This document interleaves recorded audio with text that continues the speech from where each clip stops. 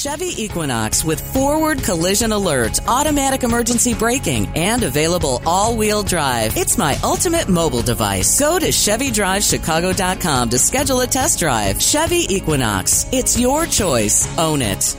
Representative Curtis Tarver of the 25th District joins us from Springfield. He's on the floor there. I know there have been voting today, and you're kind enough to check in with us.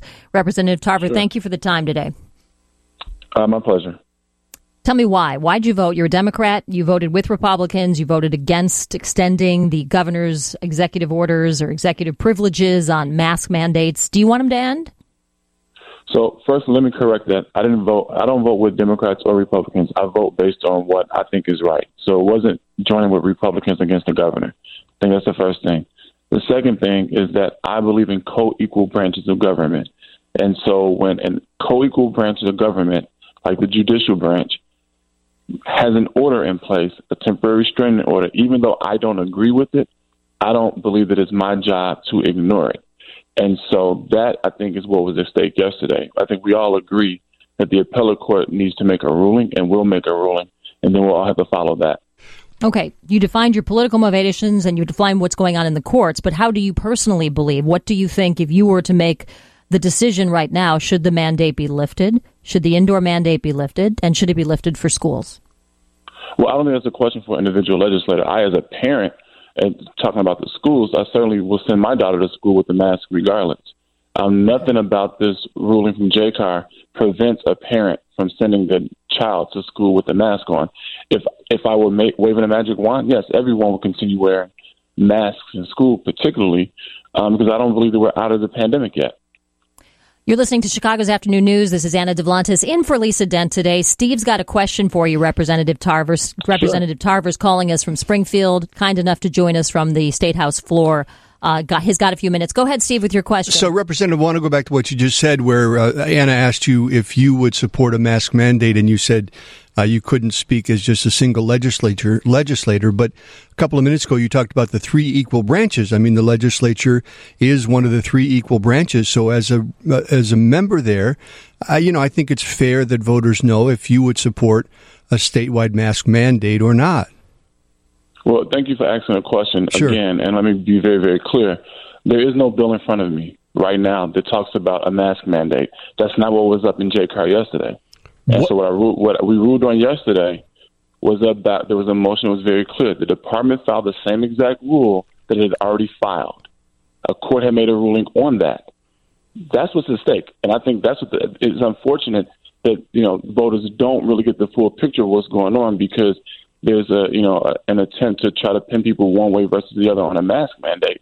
My daughter will do what I want my daughter to do because but you have that choice, Representative Tarver, and I think that is the heart of the battle. Some parents feel it should be mask optional and that they should have the choice, and others say, no way, that endangers my child or endangers me as a school classroom worker, somebody who works in a school. That is the heart of the issue. Should it be allowed or shouldn't it?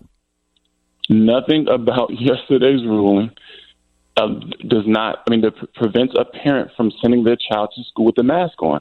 Nothing about it. I don't know what part of that is unclear. Every parent can still send their child to school with a mask on. It's clear. Okay, should we interpret it that it's mask optional now, Representative Tarver? Is it mask optional in schools? Is that how parents should look at this now? I think parents should look at it. The rule has been suspended, period. And so each individual school district, based on my understanding of the court's order, each individual school district has the ability to make those decisions for themselves. There's not one rule from on high from the state that mandates masks. But conversely, nothing prevents a parent from sending their child to school with a mask on.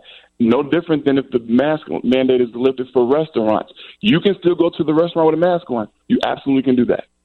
I know, but the governor's argument all along has been that it would be unsafe to send a bunch of kids into the schools without masks because they choose to not wear masks. He's not saying, I'm changing your right to wear a mask. Nobody's saying that. It's the other part of it that this opens up, what you voted for, that opens up this new idea that it's mask optional in schools now. And it seems as if you have to support that that's the way you're voting. No? That's not true. And unfortunately, it sounds like no one on the call has read the court opinion. The court opinion is what allowed for this. It's not JCAR. The court opinion is what allowed for all of this. What we did was vote to say, hey, there's a temporary restraining order by a court. They have made a decision. I don't have the ability to overturn the court by, essentially being an appellate court in an administrative process through JCAR.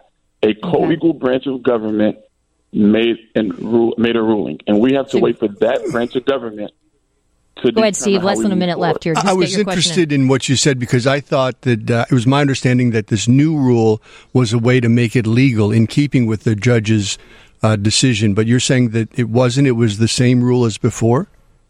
It was the same exact rule that was filed before. It was an emergency rule the first time it was filed, and it was in place for 150 days. I believe it was continued.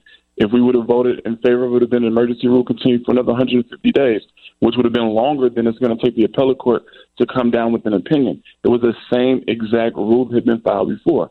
Not a period, not a comma was different. Okay, we're going to have to leave it there. We're out of time. Representative Tarver, I appreciate hearing your thoughts on this matter, and we'll wait and see what happens next.